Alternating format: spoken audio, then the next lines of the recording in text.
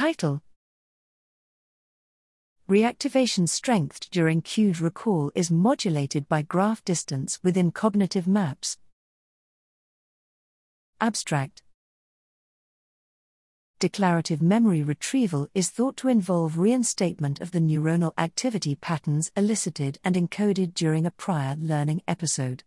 Recently, it has been suggested that two mechanisms operate during reinstatement, dependent on task demands. Individual memory items can be reactivated simultaneously as a clustered occurrence or, alternatively, replayed sequentially as temporally separate instances. In the current study, participants learned associations between images that were embedded in a directed graph network and retained over a brief 8-minute consolidation period. During a subsequent cued recall session, participants retrieved the learned information while undergoing magnetoencephalographic (MEG) recording. Using a trained stimulus decoder, we found evidence for clustered reactivation of learned material.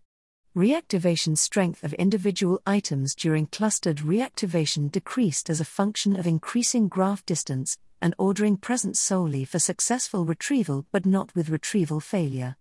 In line with previous research, we found evidence that sequential replay was dependent on retrieval performance and limited to low performers. The results provide further evidence for the existence of different performance-dependent retrieval mechanisms, suggesting graded clustered reactivation as a plausible mechanism to search within abstract cognitive maps.